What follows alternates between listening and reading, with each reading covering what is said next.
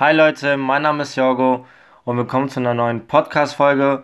Und zwar geht es darum, wie du heute mit einem sehr, sehr einfachen Trick es schaffen kannst, selbstbewusster zu werden und das dann kontinuierlich noch weiter beizubehalten. Und welche die ganze Thematik Charisma, Selbstbewusstsein, als auch wie man als Jugendlicher seine Probleme löst, dann folge unbedingt meinen Podcast hier auf Spotify, Google Podcast und ich hoffe sogar bald auf iTunes Podcast.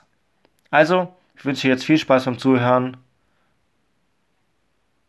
Also, und zwar geht es heute darum, wie du es schaffen kannst, mit einem Trick selbstbewusster zu werden. Und zwar ist es so, du bist ein sehr selbstbewusster Typ. Du weißt, dass du easy mit Leuten umgehen kannst, dass du erfolgreich bist in dem Bereich, in dem du tätig bist und dass du ein ganz gechillter Dude bist. Und irgendwann kommt die Situation, wo dein Selbstbewusstsein radikal nach unten steigt und dir die ganzen negativen Glaubenssätze reinkommen.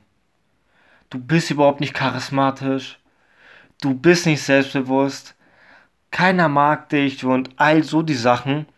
Und du machst dich so kaputt und du weißt selber nicht, wie du vorankommst.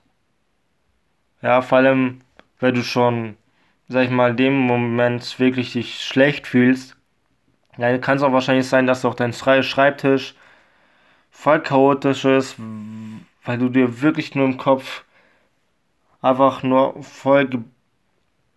voller Gedanken bist und weißt selber nicht, okay, wie gehe ich jetzt damit um? Wie kann ich jetzt wirklich klar im Kopf werden?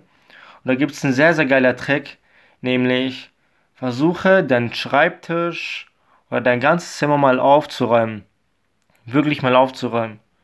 Versuch deinen Schreibtisch, wo alle Bücher dort liegen, Sachen, Stifte und weiß was ich was, versuch sie mal wegzuräumen und das so ordentlich zu ordnen, damit wirklich alles cleaner wird.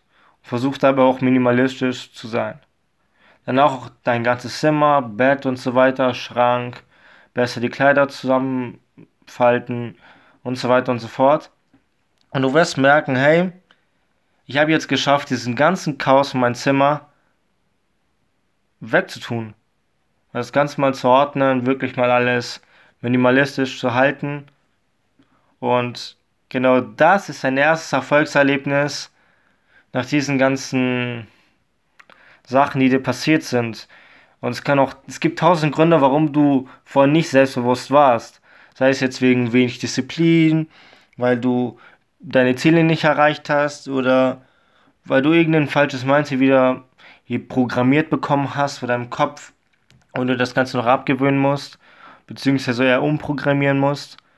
Aber genau diese eine Sache macht dir wirklich bewusst, dass du wirklich erfolgreich sein kannst oder dass du wirklich auch in kurzer Zeit schon erste Erfolge erzielen kannst nach diesem ganzen Tief.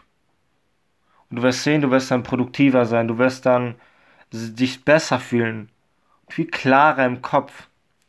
Weil es ist so, wie wenn du deinen ganzen Chaos in deinem Kopf sortierst und guckst, okay, was muss ich beseitigen und was kann ich noch behalten, aber muss mir ordentlich zurechtlegen.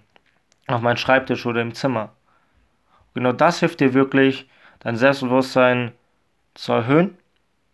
Und das kannst du auch schon heute anwenden. Also wenn du schon siehst, okay, mein sieht voll verdreckt aus, voll unordentlich, dann räum deinen Schreibtisch auf.